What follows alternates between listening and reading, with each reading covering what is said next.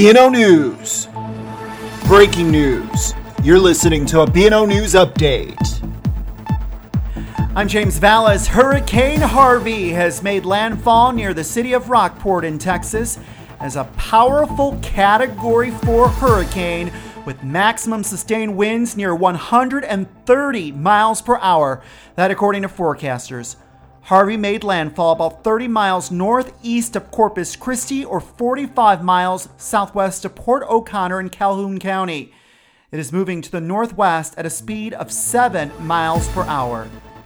For continuing coverage on Hurricane Harvey, stay with BNOnews.com throughout the day as we bring you the very latest.